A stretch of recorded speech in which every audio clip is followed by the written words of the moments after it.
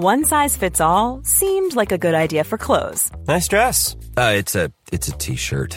Until you tried it on. Same goes for your healthcare. That's why United Healthcare offers a variety of flexible, budget-friendly coverage for medical, vision, dental, and more. So whether you're between jobs, coming off a parent's plan, or even missed open enrollment, you can find the plan that fits you best. Find out more about United Healthcare coverage at uh1.com. That's uh1.com.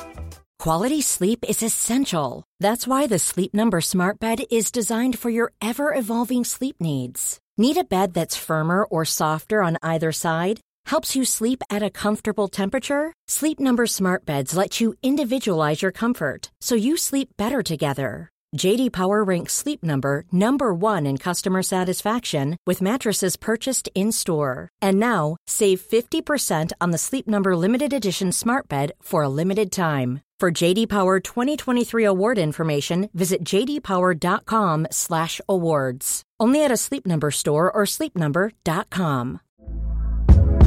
Hey there, it's Michelle Norris. I'm host of a podcast called Your Mama's Kitchen. When I travel, I'm usually looking for a way to find a taste of home when I'm not at home. And one of the things I love to do when I am at home is entertain. And Airbnb allows me to do that. When I was in California recently, I rented a house that had a great kitchen. And when we were sitting around the table, we were all thinking, we're in someone else's house. Someone could be in all of our homes as well. If you have a home, but you're not always at home, you have an Airbnb. Your home might be worth more than you think. Find out how much at airbnb.com/host. You are listening to Missed Apex Podcast. We live F1.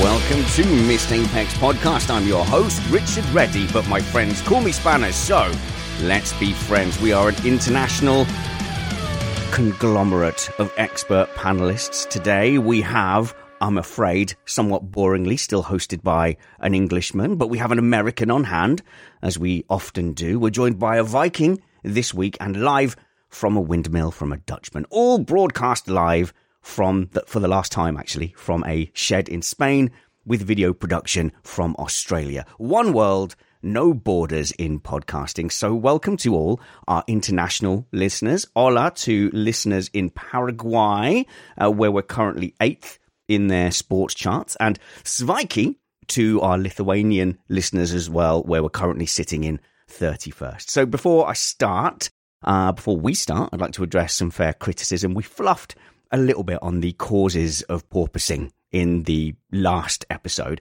So apologies for that. Many of you correctly pointed out that it's not specifically a function of temperature that the cars were porpoising. And we've reviewed that as a team, and the terminology was much too loose. But I will sort of emphasize that it was a somewhat off-the-cuff conversation and not an explainer, not a set-piece segment. So I think maybe I need to do better in separating between a segment like where we say, right, today we're explaining tyre squirt, and we've planned and researched this as a topic, like we do when we do Jeff's history sessions or when Summers comes on to do tech time. So when we're doing just off-the-cuff chats, we're often debating and giving our own point of view, which has always been, I think, a strength of Missed Apex. And if there's several people disagreeing on something, like there was with porpoising, by definition, somebody is going to be wrong. But it's always going to be a debate and a discussion rather than a one-way conversation. But we always accept feedback as well.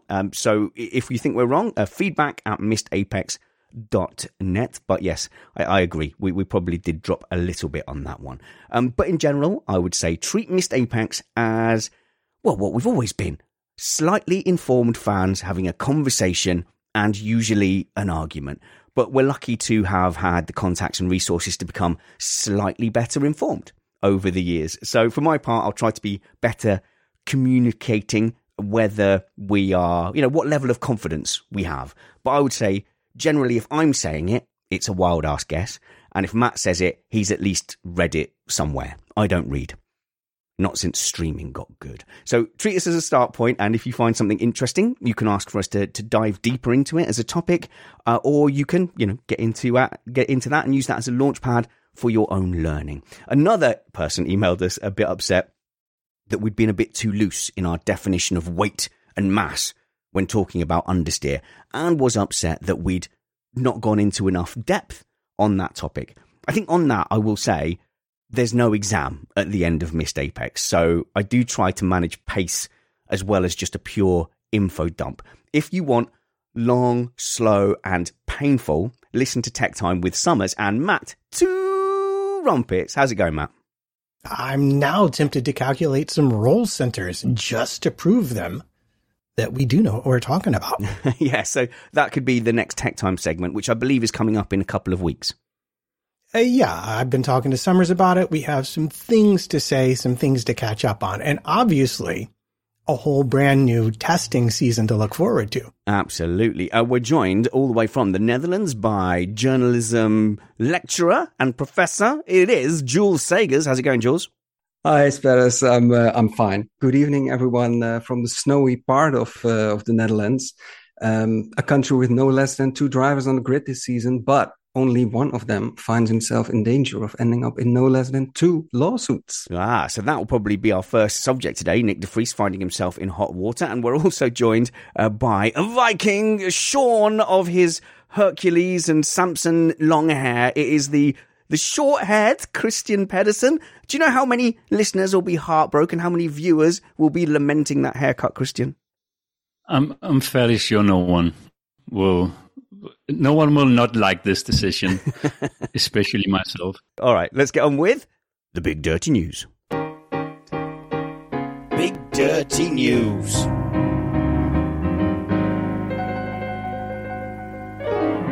Well, let's kick off by going to the Netherlands. Jules, exciting to have a second driver on the grid. Now, you're not a Max Verstappen fan, but how excited are you for Nick de Vries? And, how excited how behind Nick is the Netherlands in general, do you think? It's hard to say. The country has been so used to getting behind Max Verstappen these last couple of years, so it's almost impossible to get out of a shadow that he throws. But I think when the season starts and AlphaTauri might come in good, people will get more excited, especially when the Belgian and the Dutch Grand Prix get near. Okay, and so why has he been hitting the news headlines when he hasn't even turned a wheel yet for his new team? And it looks like he's in a bit of hot water. He is facing 2 lawsuits. I know there's a lot of complicated stuff around this, but let's see if you can kick us off. Like, what's the main thrust of his issue? Nick de Vries has had a very different ladder up to Formula One than Max Verstappen. He came through all the ranks, but he lacked the cash and he lacked a famous father. So at a certain point in 2018, when he wanted to enter Formula 2 in a competitive car, he needed €500,000, but he could only come up with half of that. So a Dutch investor who is well known in the motorsport world and is known for trying to bring up drivers up to Formula One. Okay. For instance, one of the companies of this investor was behind Guido van der Garde getting the caterer seat in 2013. So that investor, he came up with the other half of the money. And so Nick de Vries ended up in the Prema seat 2018, but it was a loan, and it was a loan for €250,000. And the investor said, well, I'll take care of you, get you that seat, but it's going to be a 5-year loan. It's going to have a 3% interest rate for 5 years. And you are going to give me half of your income that's generated out of Formula One activities. And you have to remember, by that time, Nick had already been with McLaren for 8 years. He was their sim development driver. And in the years to come, Nick would end up in a Mercedes reserve driver role. So there was to be anticipated quite some Formula One income. So this doesn't actually sound like all that bad. I mean, I'm getting quite a positive vibe for the minute, Matt, which is there is a route. That's the first thing that's coming to me, is there is a route for someone who doesn't have enough money to go forward and eventually get into a good seat in Formula One. So a lot of this feels like a good news story. It was, and especially with another condition saying, okay, Nick, if you haven't landed that F1 seat after these 5 years, which was at the end of 2022, if you haven't landed a Formula One seat, then the loan will be waived. In other words, you don't have to pay back the 250,000 euros, and our agreement is done. So that's a part where a disagreement has come up now, because a Formula One seat can be interpreted in different ways, and that then we come to the point of what is a F1 seat, what is in the terminology of a reserve driver, a third driver, or a test driver, and so the investor says, wait a minute. You were a Mercedes reserve driver last season in 2022. You did free practice for Mercedes, for Williams. You drove the Grand Prix for Williams at Monza and scored points. So that sounds to me like you had an F1 seat, and this loan isn't waived. You have to pay me back the 250,000 euros. And as a different condition, if Nick de Vries would have landed an F1 seat by 2022, the investor would have a right to Nick's Formula One income in 2023. In other words, 50% of Nick de Vries's AlphaTauri income this year would go to that investor. And you can imagine 50% of that is a lot more than 250,000 euros that the initial loan was. Maybe it's just my New York background, but when you say helps drivers along, I think invests in them for loads of profit. And I know that ultimately this particular case is going to come down to exactly how certain things were defined in legal language and how Dutch, I assume, court interprets that language. So it's not really, although I know there's plenty of patrons who would enjoy picking that apart from a legal point of view, there's not really much we can determine about it now. But I do wonder, like the terms of 50% of your salary for how long, it seems like to me that this is an area where young drivers could really be taken advantage of, may have been taken advantage of. And I wonder, are we aware, does the FIA pay any attention to these sorts of contracts whatsoever at the level of F3 or F2? I think it's pretty normal. You have a special deals with your sponsor. If you take someone like Kevin Magnussen, he has had a great deal with the guy who runs sort of like the Danish eBay back in the days, and then that corporation stopped somehow, and he joined the partners with the Bestseller, which is behind Jack and Jones, for instance. And those guys gave him a certain amount of money he could use for his career. And in return, they got the Jack and Jones rear wing on the Haas car, and in different leagues they had something else on the car. So still, while when Kevin stopped in Formula One the first time, he wrote a book, and in that book he's sort of like, I also feel like I owned those guys something. I'm not sure I paid it back in total with what I did on track and stuff like that. So it doesn't have to be a bad relationship when you have loan deals like this always. But in this case, it sounds a little bit like someone was after the money more than the talent and the story and the journey. Yeah, I think in these situations, during the time of, in this case, that loan, the power balance shifts in a way, because at first, 2018, you're a Formula One driver, Formula 2 driver, and you do everything, you grab everything to grab that seat. Yeah. You know? And then 5 years later, he had teams to pick from, and all of a sudden, his income is like assumably risen and maybe in a tenfold of what he once thought he would earn. So, and that's where these investors it begins as a friendly thing, I'll help you, and I'm a well-known guy in bringing up racing drivers, and that's where a twist to the story occurs, because it appears now that the investor, his name is Jeroen Schothorst. Easy for you to say. Easy Dutch name. Yeah. He says, well, Nick hasn't disclosed all of the information he was supposed to give us about his income, about his contracts that would include the exact role that he would have as a driver. So that's why the test driver or third driver or reserve driver label matters, because the contract says test driver would be allowed. It wouldn't matter. They would still waive the loan. But it doesn't say anything about being a reserve driver. And that's where this investor is trying to pin him down. Like, you were a reserve driver, and that means you owe me 50% of your income this year. So Nick de Vries said, I don't want to go to court. I will give you back the 250,000 on top of what he already paid, because 190,000 euros he already paid in interest and income. Yeah. But this guy said, I'm not going to go for that. I smell more money. 50% of your annual income at AlphaTauri is probably going to be more than $250,000. Oh, does anyone know? Does anyone know what an AlphaTauri driver gets these days? Is there a reported ballpark figure? Maybe someone in the live chat will be able to dig up some rumor for us on what a driver will get. You might still argue that it feels kind of worth it. I should really talk to Christian about it, because, you and I, we're still the young, dynamic ones. We might be in a position to climb the ladder. That it still feels like a good deal. Even if he has to give away half of his AlphaTauri salary, he's not going to go hungry. He can probably get plenty of crisps for half an AlphaTauri driver salary. And where would he have been had he not done it? So let's be realistic.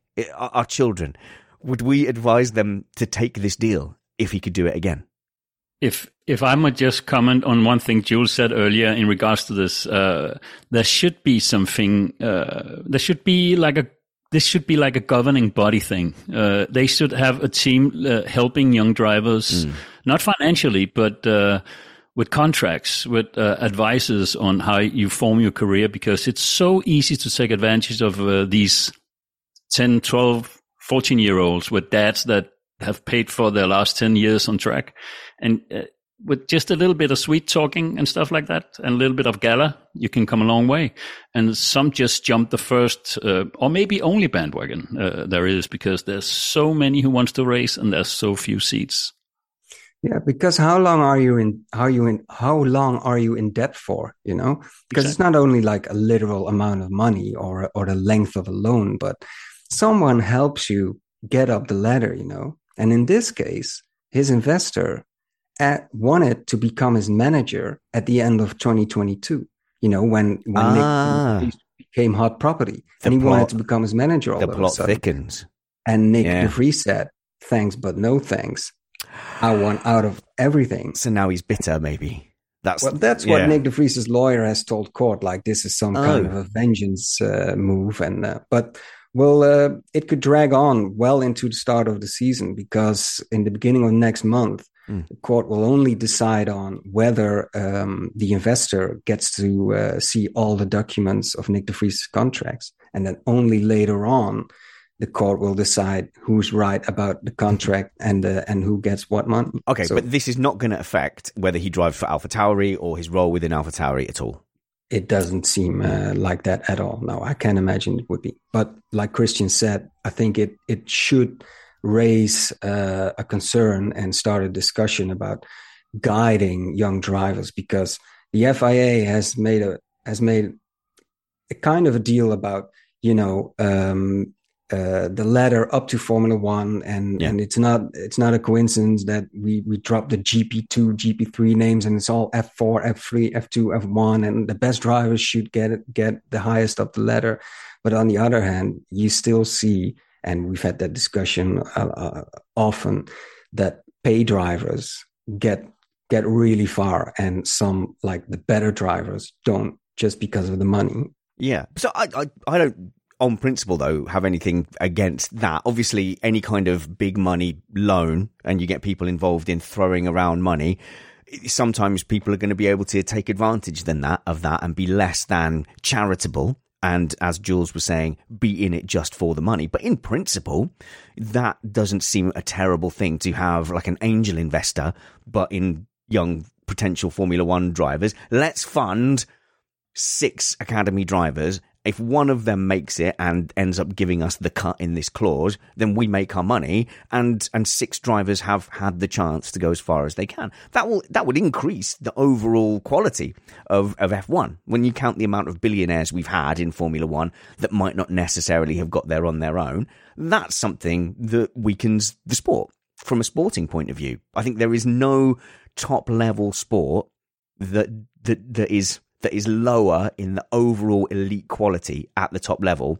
than Formula One. And as much as we love Formula One, we love the engineering side of it, the drivers are heroes, there is so much untapped potential in what the standard could be in Formula One in the very elite of drivers because of money. So I'm in favour of anything that would allow, I mean, he still had 250,000, so he wasn't exactly scrambling around poor, but anything that can help redress that balance and stop it becoming the battle of the billionaires is okay with me. And this has happened in football for a long time. And it happens in British politics. You know, you can invest in a young politician and then end up in a top broadcasting job. Yeah. Matt, you want to say something according to that? I'm just going to go with, I was going to mention golf as another sport where this is pretty common. I think the issue is these drivers are young. You don't always know what kind of advice they are getting. And it's really the predatory situations that you want to guard against. And I remember Adrian Newey years ago coming out and talking about, because what we're not talking about now is all the drivers who don't make that cut, but are equally as desperate. And what you don't want is one of them getting stuck, ruining their entire life, having borrowed to the hilt for a chance that was never going to work out for them. So I feel like some due diligence might be in order from the FIA, since, as Christian rightly points out, they have taken control of this entire ladder. On a final note, top Google result for pay driver for the salary for the Formula One drivers is $5 million for Pierre Gasly, $500,000 for Yuki Tsunoda in AlphaTauri, which is dollars, and probably not correct since it's just a top Google search, but it's somewhere in that ballpark. And I think Kevin Magnussen got $1 million a year, dollars or euros, something like that. Oh, okay. So can we take a guess and extrapolate what De Vries might be getting from that? No, I mean, $500,000, something like that would not be far off. And would this be for his whole career that this contract would be? No. That would be for his next year. No, I mean the split he would have to give to his management, to this person, to this lone person. Well, that depends on the terms. Deal. All right. As far as is known now, it was going to be about 2023. 2023, so just that 1 year. So I don't know. So if he ends up, so I mean, we'll do maths here. If he ends up on a Yuki Tsunoda contract, he's not really getting a massive return on his investment. I think the most of the income that drivers of this echelon generate is their private sponsor deals and all kinds of marketing stuff. They're not on the big bills like the top drivers. So it could, and probably then you get a discussion like, oh, but income that you generate because you're an AlphaTauri driver, that's also mine. But, so I think we'll have to monitor what's coming out of the Dutch courts.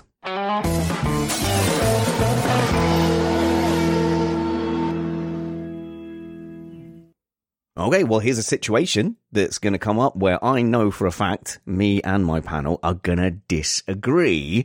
So some of us are going to be wrong, okay? So I will caveat and communicate to you that you are going to hear at least one wrong opinion. And it's probably mine. My opinion is that we absolutely know for a fact it has basically been revealed that the side pods will return to the Mercedes.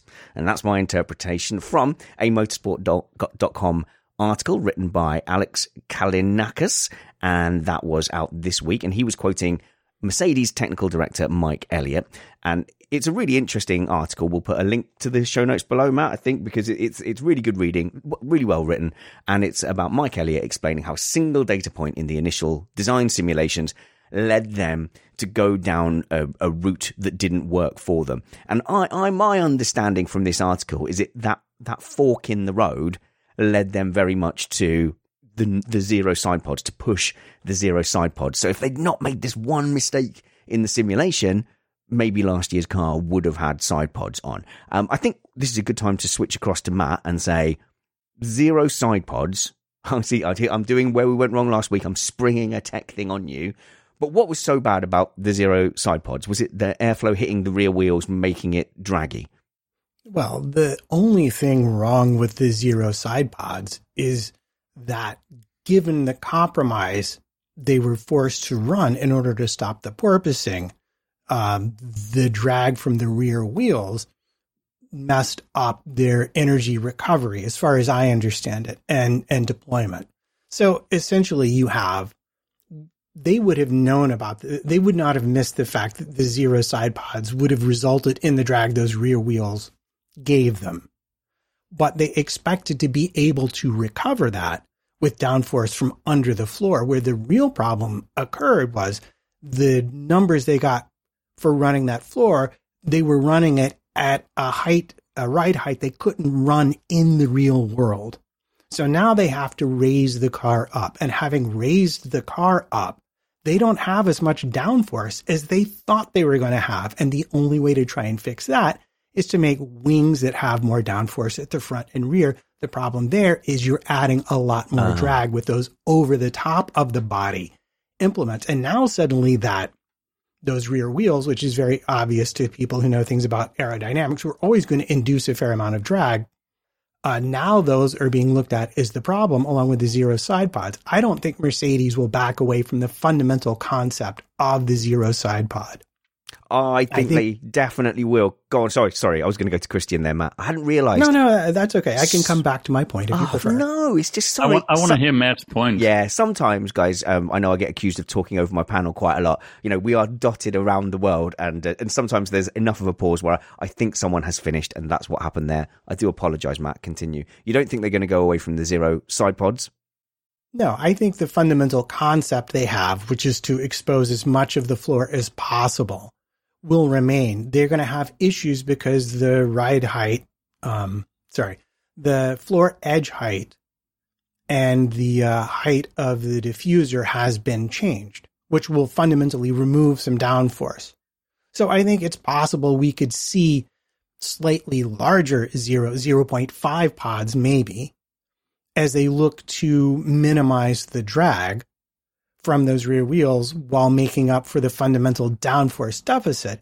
But I firmly believe they just wound up with a chassis that couldn't accommodate the changes they needed to fully adjust for the porpoising. I don't think the side pods are going to go anyway either, because we've all been talking about these side pods that's missing, and it has nothing to do with that, in my opinion.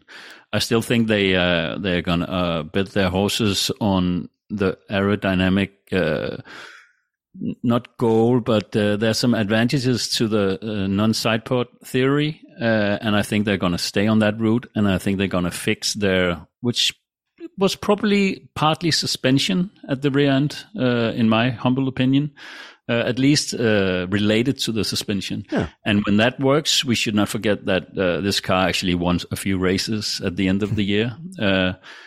And knowing Mercedes as a team, I would suggest that that's probably the worst team to have been on the back foot last year, learning so much from not winning. So I think it's going to be an interesting 23.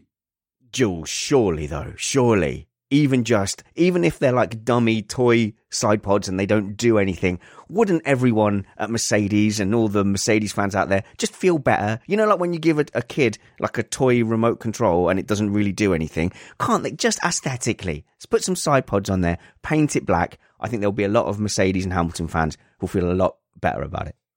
You mean like the vanity panels that we had somewhere mid 2010s? Yeah, that's the one. Yeah, cover those ugly duck noses. Spanners, I hate to say it, but I don't believe in it either. I can't imagine Mercedes dropping the one thing that seemed to be what made them stick out from the rest of the field.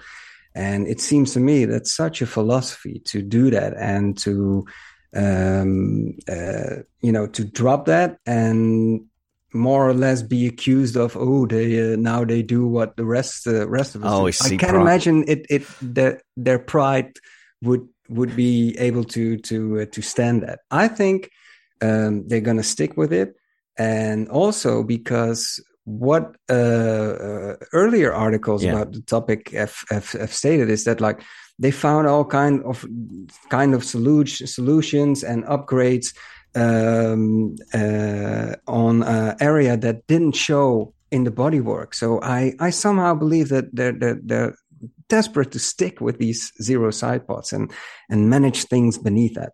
Okay, well, I'm just looking at the article here, and the quote is from I've scrolled up to see who it was, Mike Elliott, and now I'm going to lose the quote. But the quote was that when you look at the decision we made, it's the first thing that we did was difficult to spot, and then from that there was a cascade of errors. And so when you know where you ended up, it's easy to look back and see where we took the wrong step.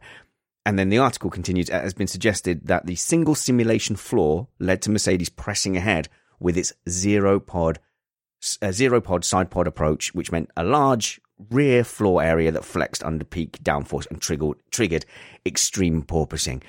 To me, Matt, that does seem to strongly suggest that had they not made that error, they wouldn't have pressed ahead with the zero side pod.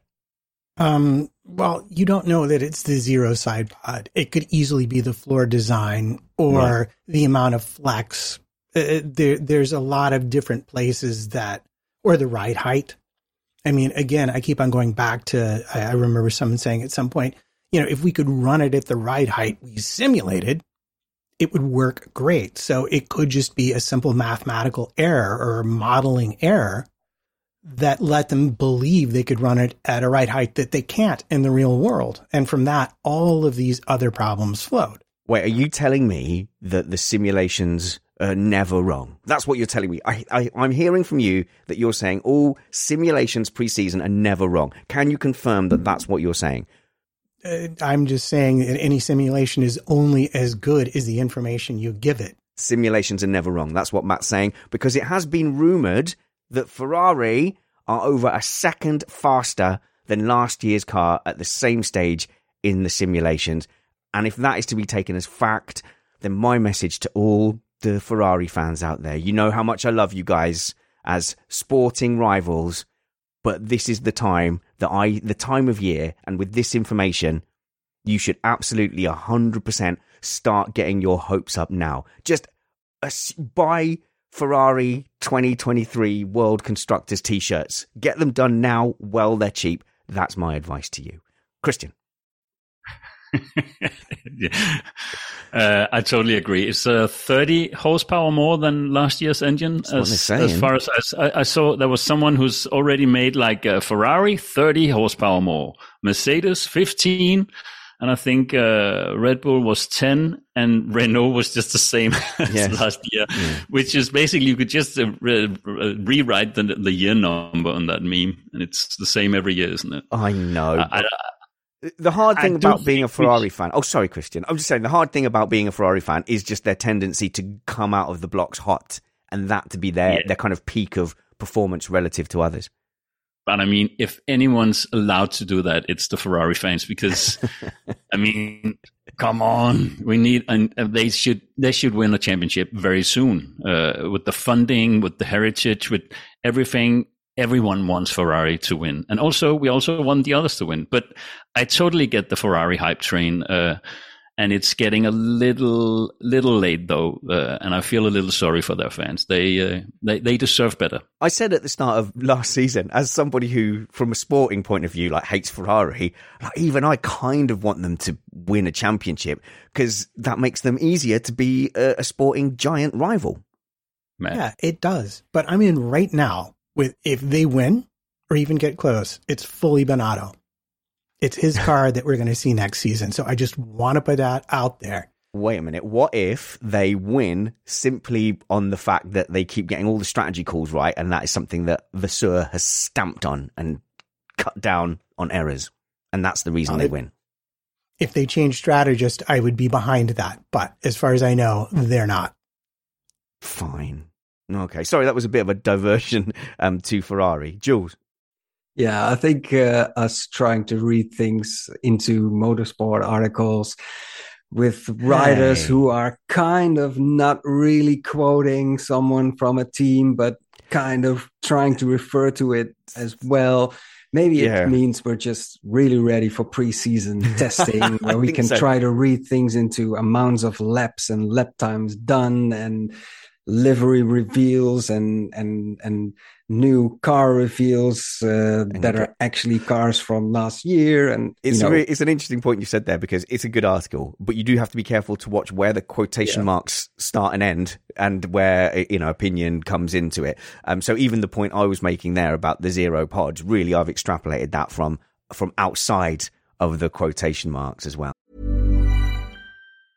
Ready to pop the question? The jewelers at BlueNile.com have got sparkle down to a science with beautiful lab-grown diamonds worthy of your most brilliant moments. Their lab-grown diamonds are independently graded and guaranteed identical to natural diamonds, and they're ready to ship to your door. Go to BlueNile.com and use promo code LISTEN to get $50 off your purchase of $500 or more. That's code LISTEN at BlueNile.com for $50 off. BlueNile.com, code LISTEN. Hey, I'm Ryan Reynolds. At Mint Mobile, we like to do the opposite of what Big Wireless does. They charge you a lot, we charge you a little. So naturally, when they announced they'd be raising their prices due to inflation, we decided to deflate our prices due to not hating you. That's right. We're cutting the price of Mint Unlimited from $30 a month to just $15 a month. Give it a try at mintmobile.com/switch. $45 up front for 3 months plus taxes and fees. Promo rate for new customers for limited time. Unlimited more than 40 gigabytes per month. Slows full terms at mintmobile.com. Wow. Nice. Yeah. What you're hearing are the sounds of people everywhere putting on Bombas socks, underwear, and T-shirts made from absurdly soft materials that feel like plush clouds. Yeah, that plush. And the best part? For every item you purchase, Bombas donates another to someone facing homelessness. Bombas. Big comfort for everyone. Go to bombas.com/ACAST and use code ACAST for 20% off your first purchase. That's bombas.com/ACAST. Code ACAST. But sticking with Mercedes for a moment, and sticking with areas in which people disagree with me strongly, I put out what I thought was a fairly innocuous tweet, and lots of people disagreed with me. So I thought, fantastic. This will be an interesting discussion point. It is very much, in my mind, obvious that Lewis Hamilton is the number one driver at Mercedes. So there you go. I'm going to say it.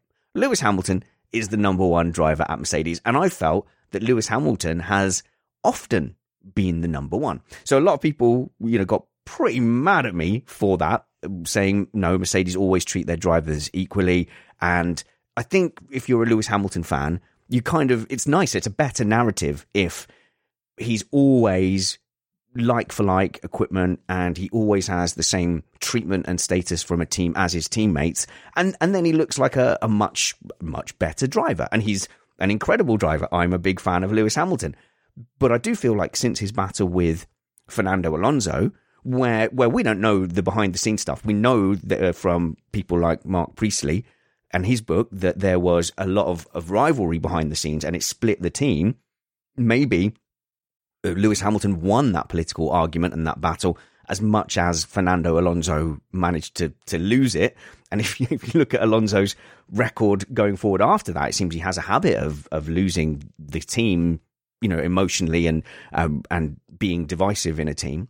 So, but Lewis Hamilton, to that same degree, seemed very popular within McLaren, and he was, on top of Heikki Kovalainen. I don't know if there was a great political feud there where he managed to get the best engineers from Heikki Kovalainen's side over to his side. But when he went over to Mercedes, there was an incident, I believe, in Malaysia, where basically Rosberg couldn't take the podium. He was told to hold off because Mercedes wanted their new superstar signing to get the podium. Okay, you could argue as well, they also didn't want them to clatter into each other. But Rosberg had such an overspeed in that race that it was hard to not look at that and say they needed to justify the decision to bring in Lewis Hamilton on a big money deal.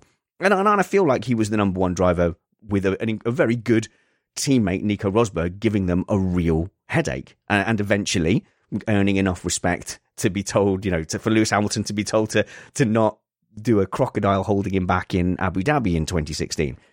But certainly with Bottas, I do wonder, yes, they were given equal cars, on paper equal status, but in the engineering room, when people were sitting there designing their car, did they have a driver's driving style in mind? Can you design to one driver and not another? We seem to always be told that you can, citing Verstappen and Sergio Perez. So, to my mind, Mercedes do design for and go forward with that feeling that Lewis Hamilton is their number one driver. And I believe there is some unfinished business. Every time you hear from Toto Wolff or Lewis Hamilton, especially when they refer to 2021, that's still very much on their minds. And there was a quote from somewhere where one of the engineers at Mercedes said Lewis Hamilton knew what kind of attitude he wanted to bring into 2022 to kind of resolve the situation, and we couldn't give him the tools to do that. And so whilst George Russell is clearly a very good driver, they used the language before last season very much of learning. And if you listen to George Russell, he's been talking about, I feel like what I've learned from Lewis Hamilton makes up for the increased time he spent at Williams that he didn't particularly want to spend at Williams. So I still feel Lewis Hamilton, number one driver. Am I right? Am I wrong? Christian, come on. He's the number one driver. You're totally right. Of course, he's the number one driver. I'm not going to take it chronologically in the order you said it and refer to everything. But let me just start by 2007. I don't think Hamilton was a player in that game. He was a card on Ron Dennis's hand. Excellent. At that time. And then he grew. And by the time he got to Mercedes, I think Hamilton was a force to be reckoned with and was treated that way. And I think the team was sad that they had that 16 Rosberg-Hamilton fight at the end of the year. Basically, probably mostly because of the engine failure in Malaysia, which would just have given Hamilton the victory. But at this point in time, I think the entire team still has that in them. I have it in me still. That finale in 2021 still hurts. It still it goes against everything in my body that is Formula One affiliated. It was really. I'm over it, Christian. Hardly ever think about it.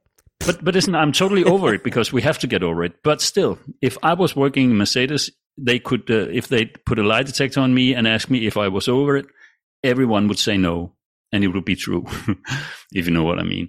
And that will just be in them. But let me make one last point. I think this is completely future talk theory, but I think both Toto Wolff and Hamilton are thinking about ending their Formula One careers where they are right now.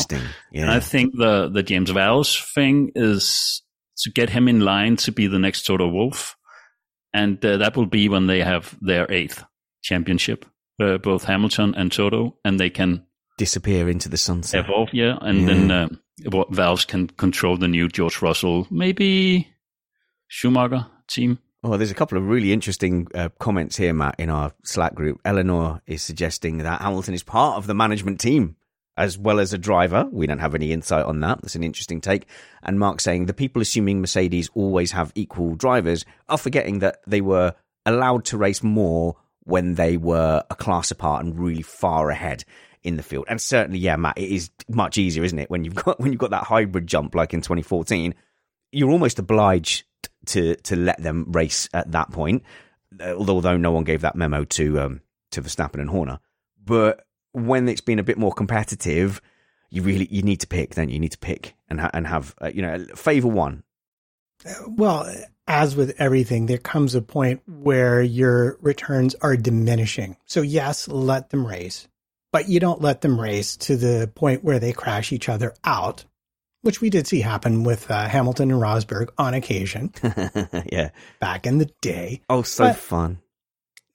I think, if you're going to argue about what people mean by number one driver, if you're saying the number one driver is a driver who scored the most points, then you could argue technically Russell is the number one driver, but no one in their right mind is going to overlook the amount of experience and, quite frankly, talent and the long routes that Hamilton has in this team. So if by number one driver, we mean the driver that they go to ask their opinion of changes to the car and so on and so forth, they'll ask both drivers. But if they have to pick one, they're going to pick Lewis. And even people who are Hamilton haters would agree that would be the person that you'd listen to in that circumstance. So, I mean, I will use the Alonso analogy. Yeah, Ocon won, but it was very clear Alonso was the number one driver at Alpine despite that. And I think that's what we're looking at here with Mercedes. I think just supplemental to that, I just want to sort of reflect on how this will come across as a reflection of George Russell's performance as well. So I think this season, if it's quite close, but Mercedes have got a title shot and they're pushing forward with Lewis Hamilton as their number one and designing for Lewis Hamilton, there is a real possibility that George Russell could look Bottas-esque and in a similar situation to Bottas was looking when it was competitive against Ferrari. And I don't necessarily think that should be taken against George Russell. So he's had a really good start. He's been really positive. If he ends up in a support role, a little bit off the pace next season, I don't think people should be writing him off as a Formula One driver. So it's as much about that as anything else. Sorry, Christian. One thing you mentioned, the setting up the car thing. I don't think any drivers are in the first initial meetings. I think the initial meetings are how can we get the fastest time, and then very, very late in the process, you're going to start simulating the car. And that's when the drivers are going to have a little bit of say, but not much. It's not until you have let's say, extracted 100% of what you got, then you start taking drivers into account in a certain way. Jules.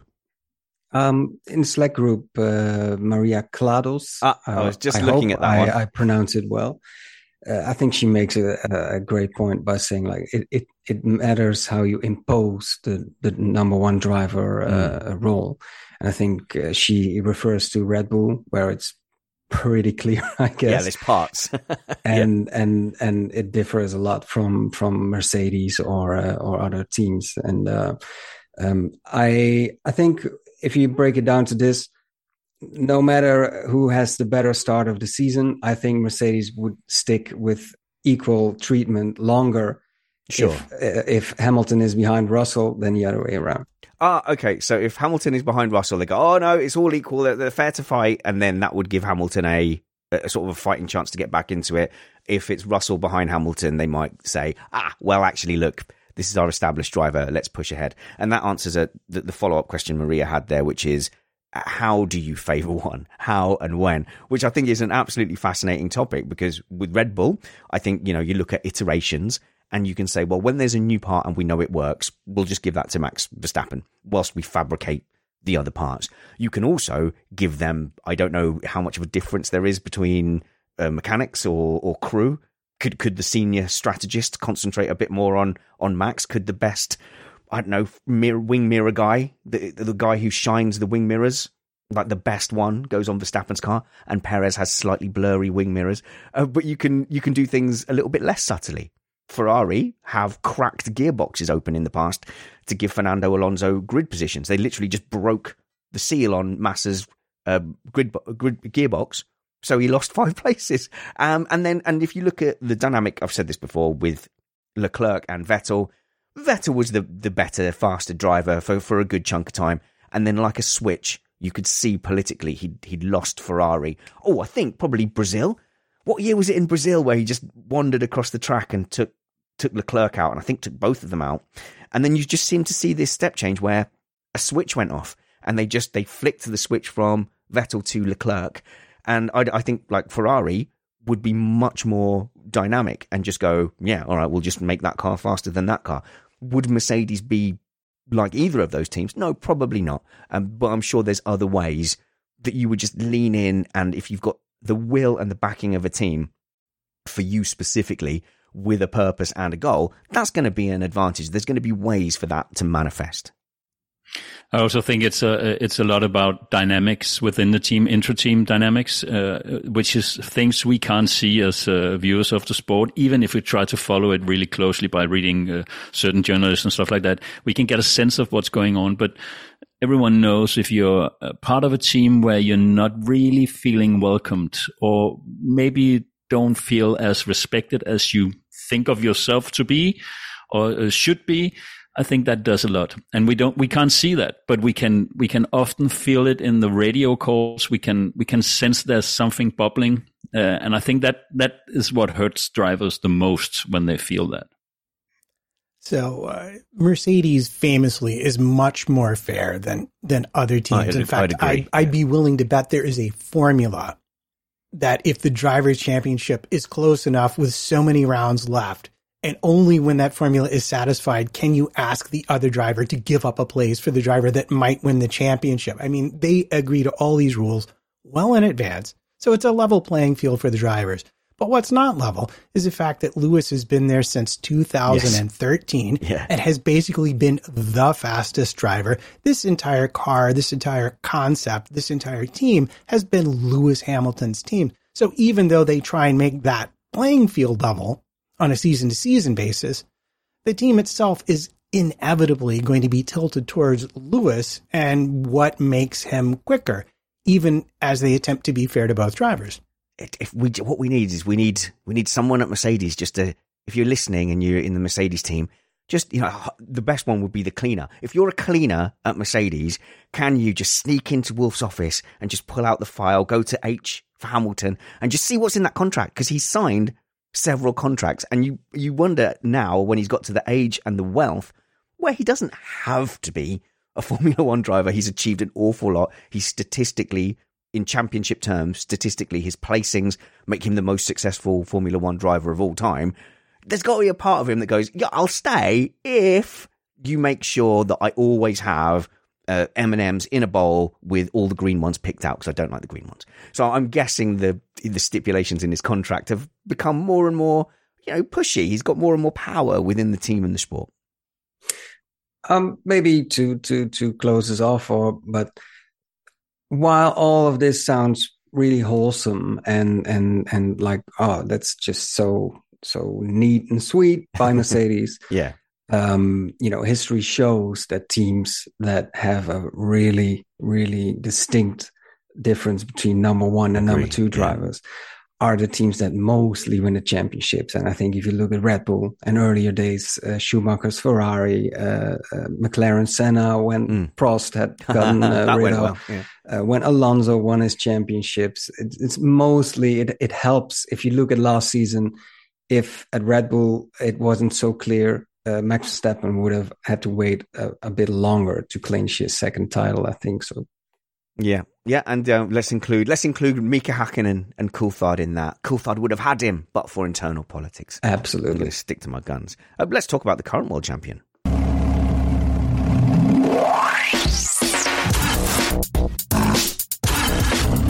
Okay, another thing that people on certain forums have disagreed with me about. I've not made best friends with the internet this week, Matt. Not this week.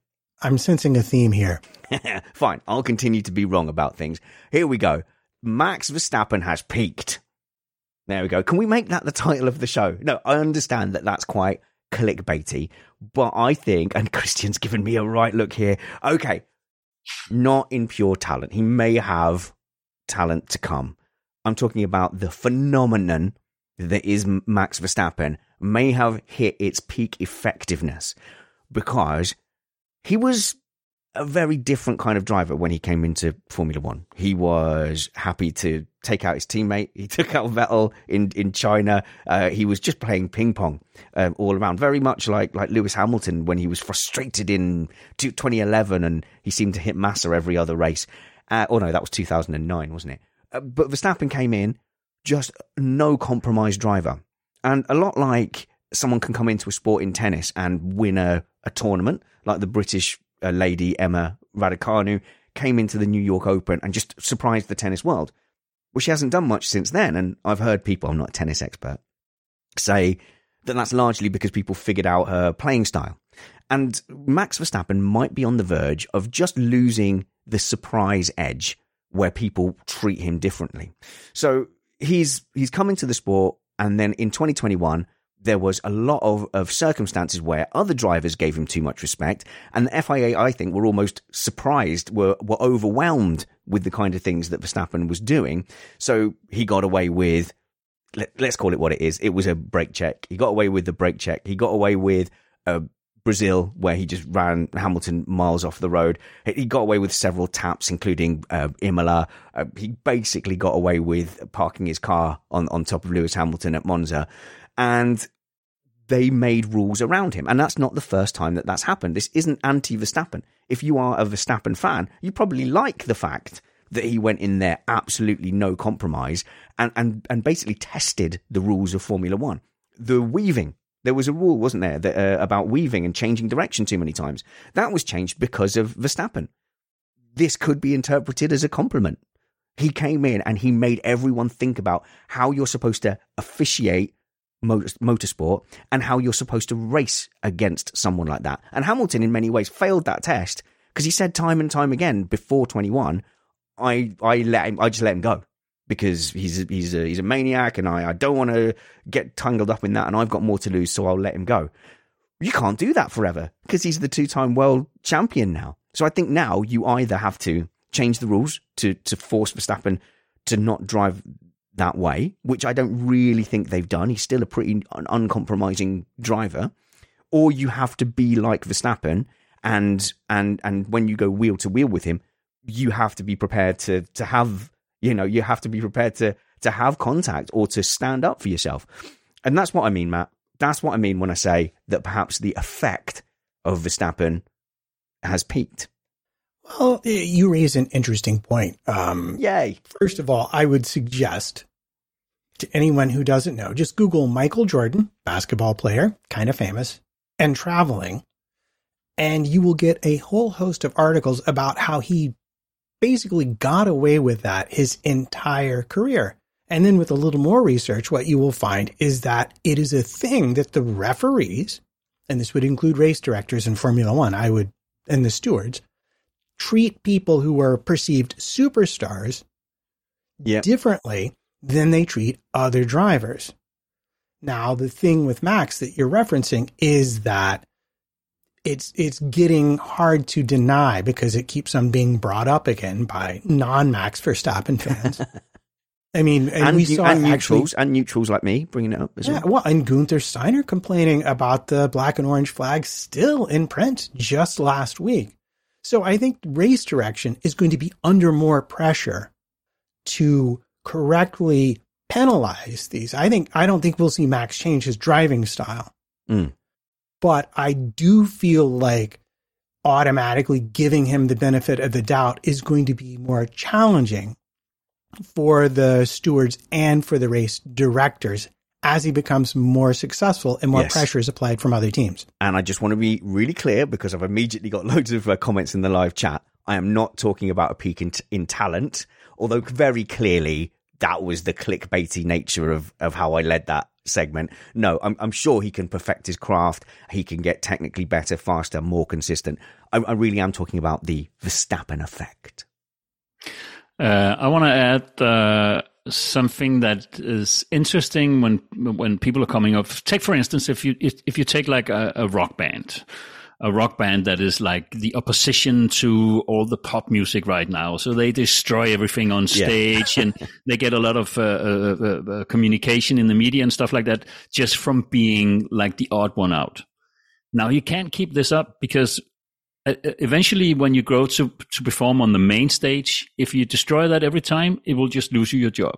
So there has to be a balance in these things, and that goes for racing as well. When you come up, you're in a car that is slower than the other ones, but you can still keep it. Like I think a little bit like Kevin Magnussen actually did in Spa. There was a race where he kept Button and Alonso and everyone behind him, and he drove on the edge and sometimes over the edge of what is dirty driving, but still he fought for it everything he could. Now it's different if you have the fastest car and you still just play around with others. So I think not the rules on paper, but the human rules in which we view it changes when you're underdog or the world champion. That is one thing. The other thing, just shortly, is No, he's not lost it yet. I think there's a lot to come from Max Verstappen still, and I hope for good racing next year. Yeah. So just to be super double, triple clear, yes, there could be more to come from him performance-wise and driving-wise. I really am talking more about how everyone else around him reacts to him. Like, will people cotton on that if you're wheel-to-wheel in a championship fight with Max Verstappen, right from the beginning, you've got to be as uncompromising as Verstappen is. And so many times, Hamilton leapt out of his way to avoid an accident, even on that final lap in Abu Dhabi, when Verstappen eventually made the overtake. Hamilton could have legitimately held his ground and there could have been a crash and both drivers could have gone out, but Verstappen would have been ahead still and still won the championship, unless there was a steward's decision to take away points, which would have been unprecedented. I don't think I've ever seen that.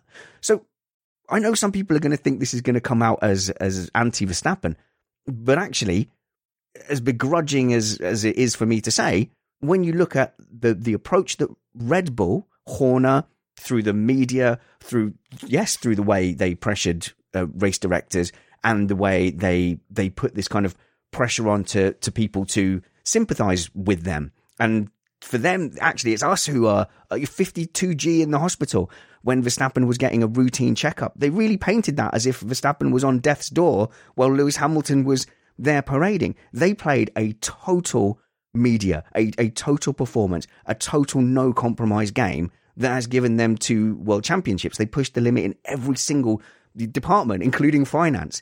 And that's won them 2 championships. And the other teams need to get on top of that. One of Toto Wolff's quotes from interviews this week was that Abu Dhabi shook his sense of fairness and fair play.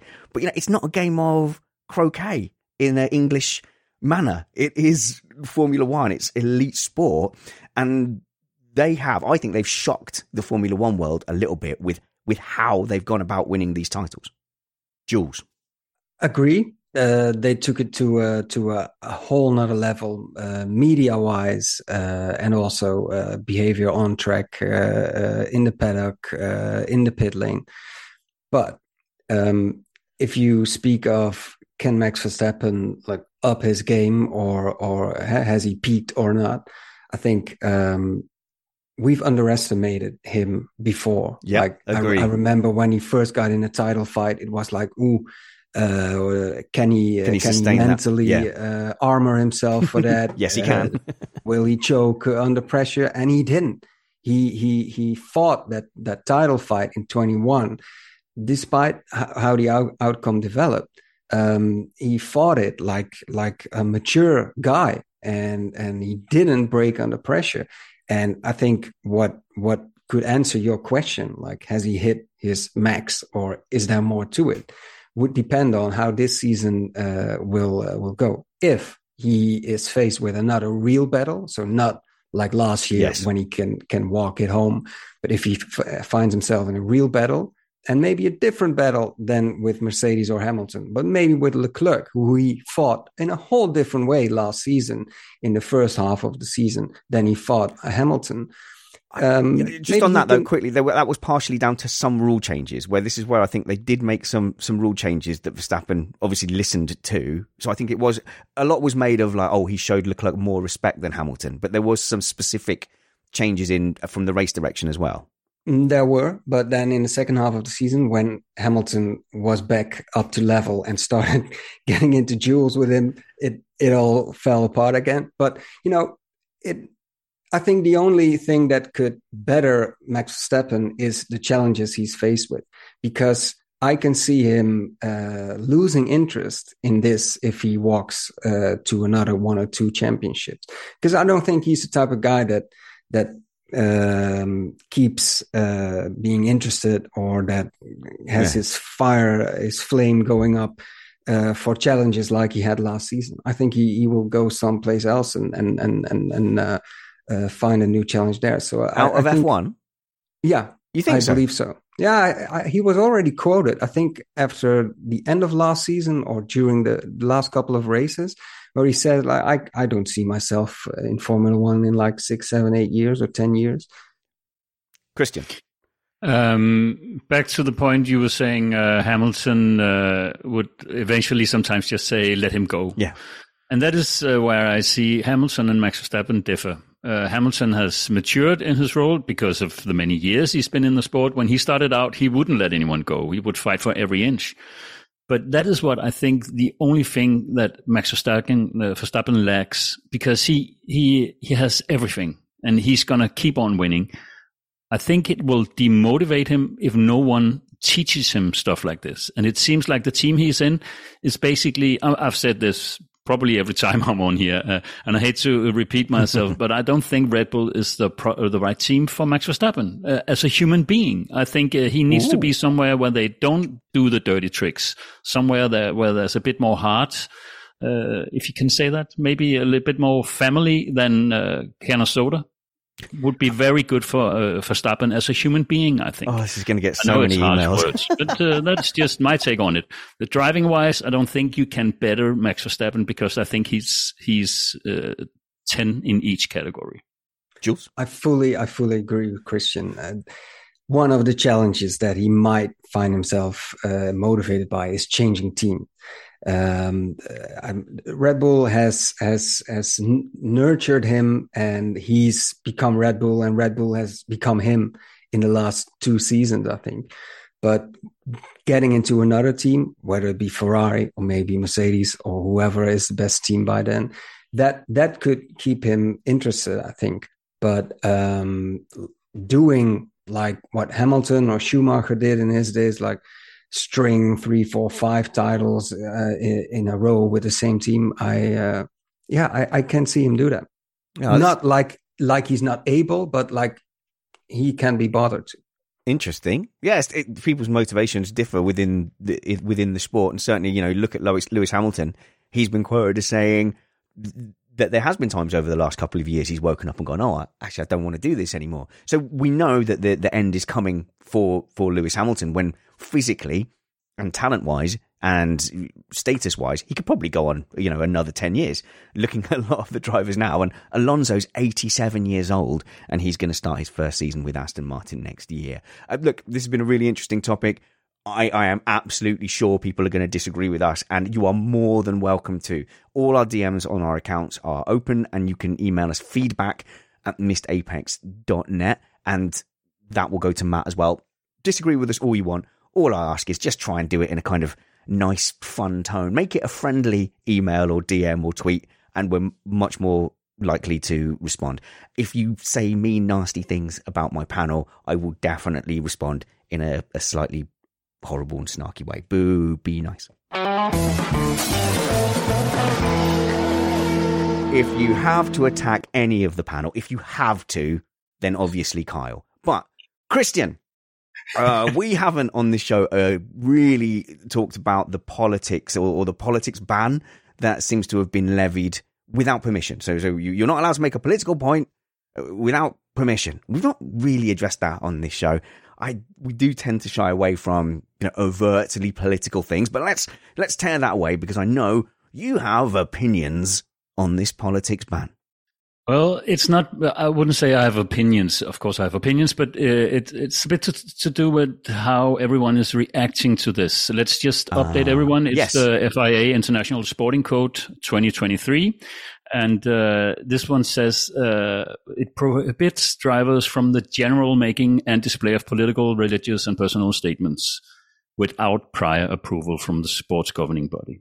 And everyone is up in their arms about this being included in the sports regulations, which I think is a bit weird, because this should have been in the sporting code regulations from the beginning. What we need to understand is you cannot have a sport where everyone is allowed to just broadcast their own political views within the scope of the sport. That will ruin everything. Now, do I not support all Hamilton's T-shirts, his helmets, everything Vettel did? Of course, I support that.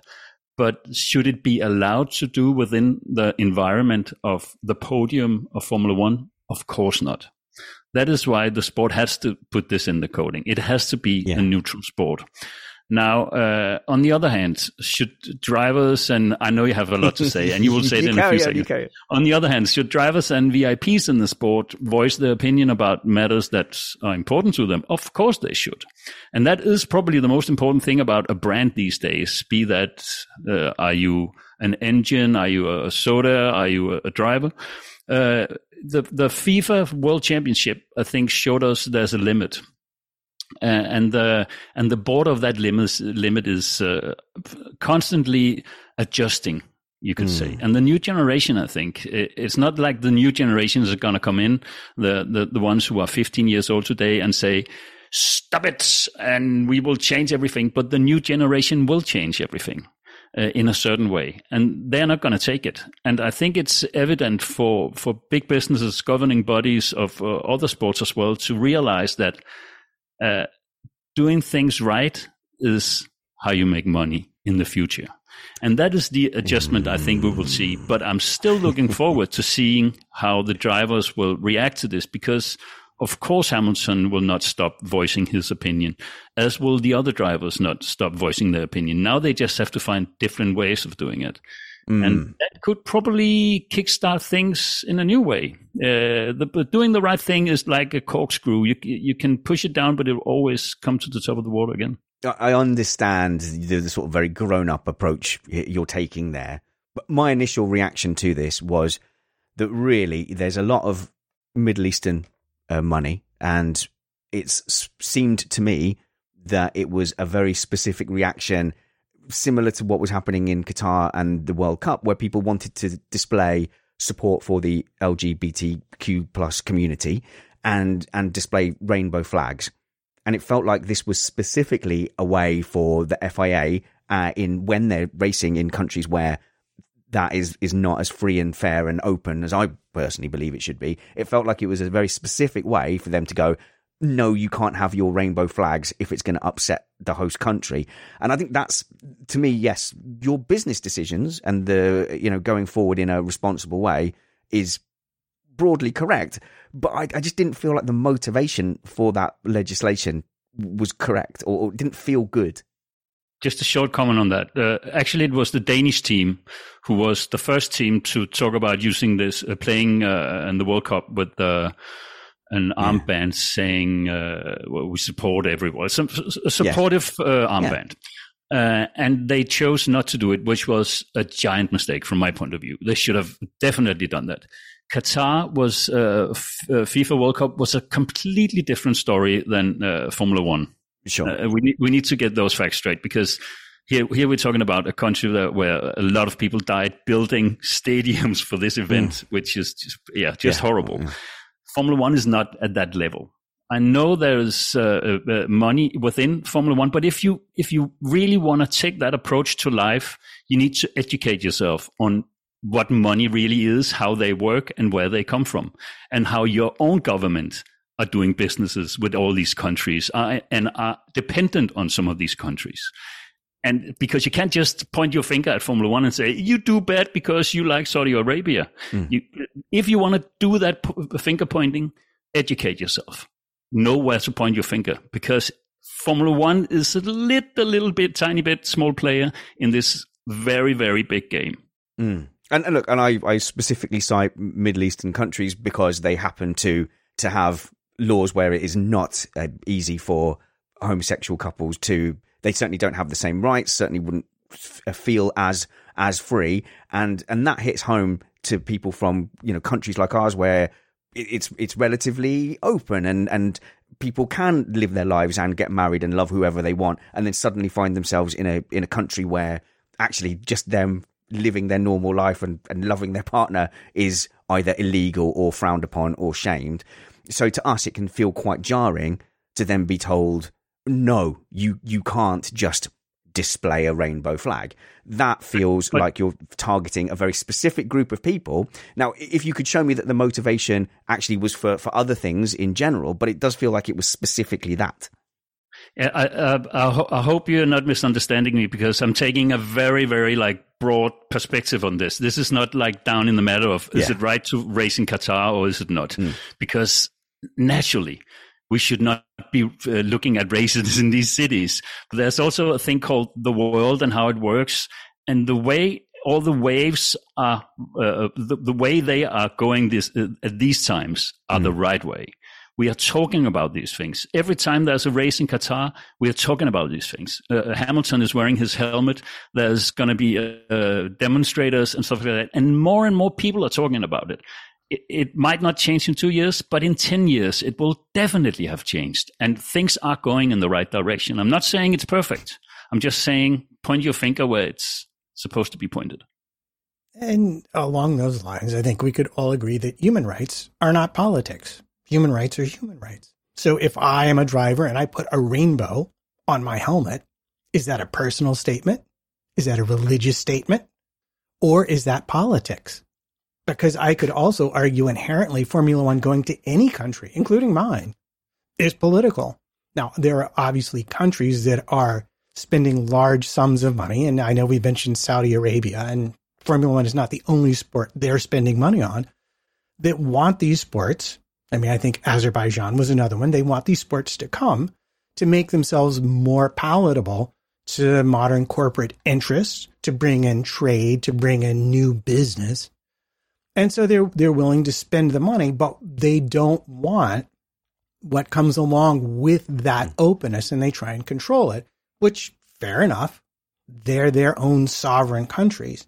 But if I've been invited as a guest, then the argument, but you see what I'm saying? What is a statement really? Yeah. Is it something on my helmet? Is it something I say on the podium? Is it a t-shirt? And the timing of it, for me, is what makes it, and I think you agree with me here, Spanners, is what makes it suspect. It seems like they're telling the drivers, you're not going to be able to put rainbows on your helmets like you did last season. But I don't agree with that. I think that you have to, as a country inviting people in, you have to navigate that with the people you've invited as your guests. So if a driver asks for permission to wear a rainbow flag in Saudi Arabia and they say yes, that kind of knocks my point on the head. And I guess that would prove me wrong.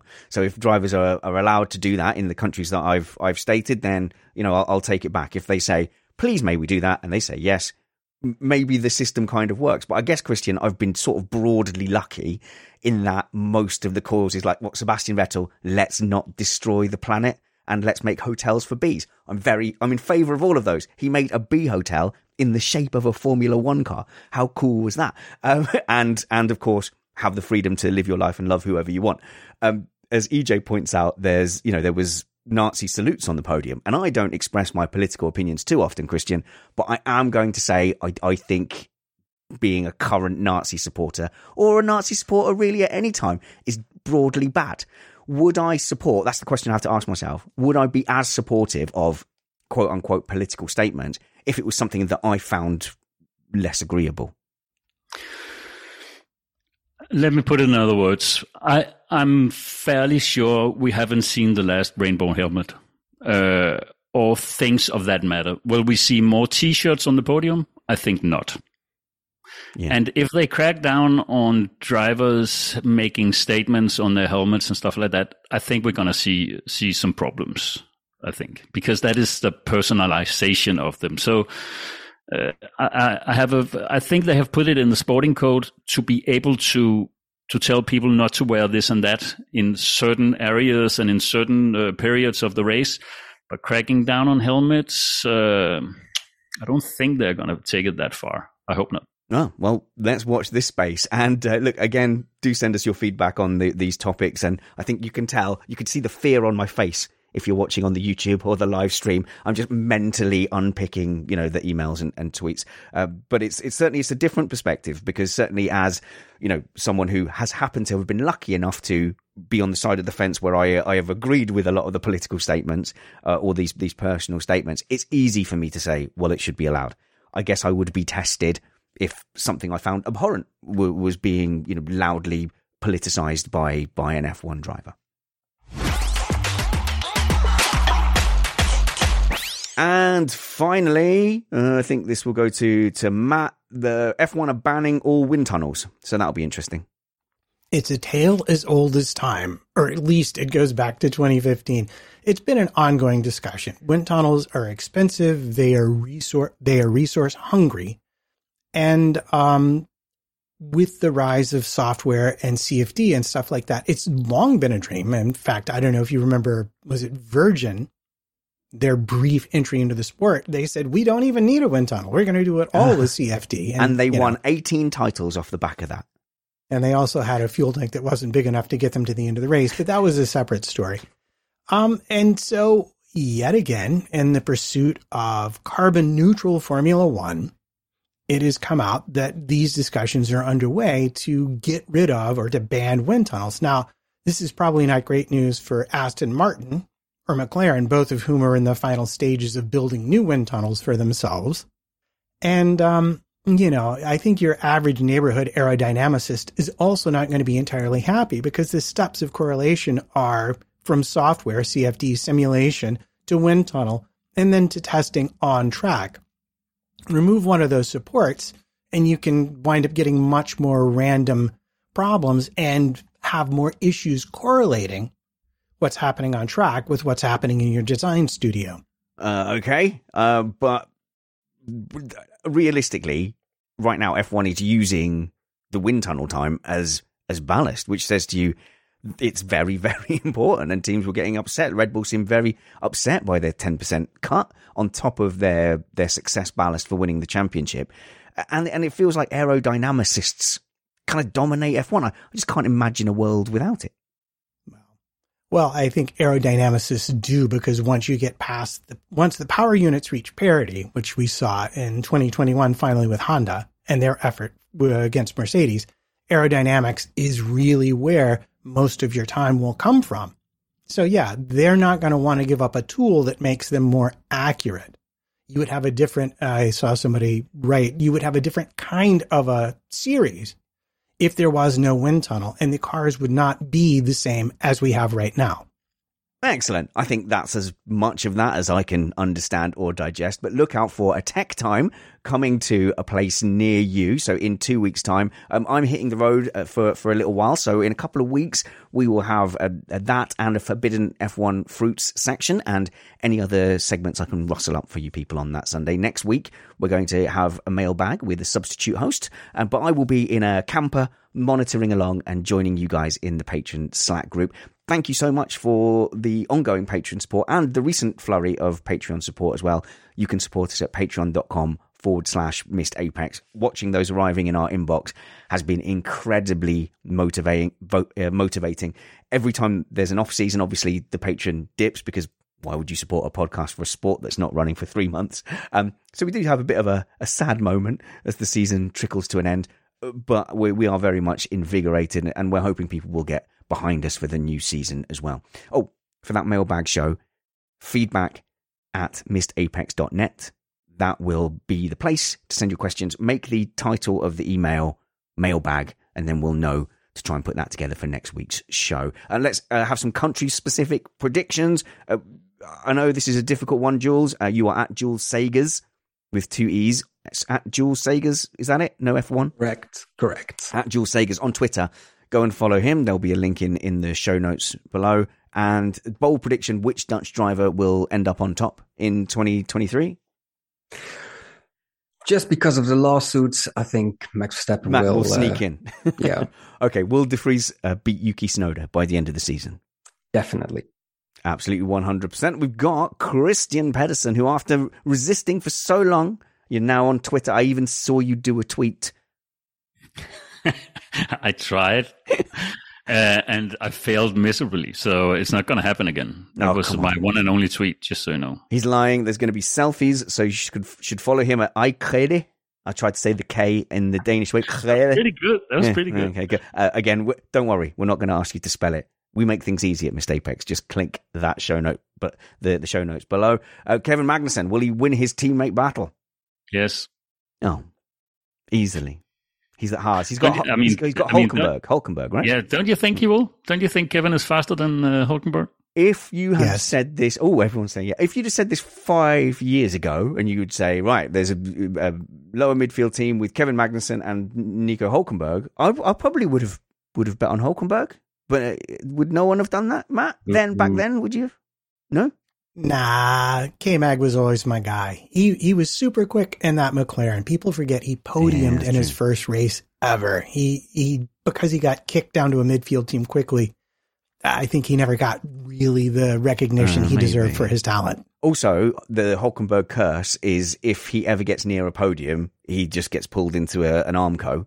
So as long as they're fighting for podiums, I think Magnussen will win. But very confident, Kevin Peterson. Thank you very much. Kevin Peterson. What am I talking about? Again. That's the England cricketer. Christian Pedersen. Thank you very much. Go and follow him on Twitter. Matt, American-based question. 2 things. Will the Andretti entry be approved? Yes or no? Yes, it will. And how will Haas fare, the American team, the extant American team this season? Place in the championship, please. 6th? I think I would go for 7th. I will, because ambitious. If they change their development schedule, I'd be more on board. And they do have Hülkenberg, so maybe they score a few more points, but it's a tough hill to climb. Go and follow Matt at MattPT55 on Twitter. And follow me, Spanners. I'm the best one. At Spanners Ready on Twitter. And follow the show at Missed Apex F1. And I think if you just search Missed Apex or Spanners Ready on whatever platform you're on, we're there because Chris Stevens is doing wonders trying to drag our social media into 2023. But until I see you next, work hard, be kind, and have fun. This was Missed Apex Podcast. Be nice to the crew over the next couple of weeks. Don't worry, they've got adult supervision. Uncle Steve will be keeping an eye on things.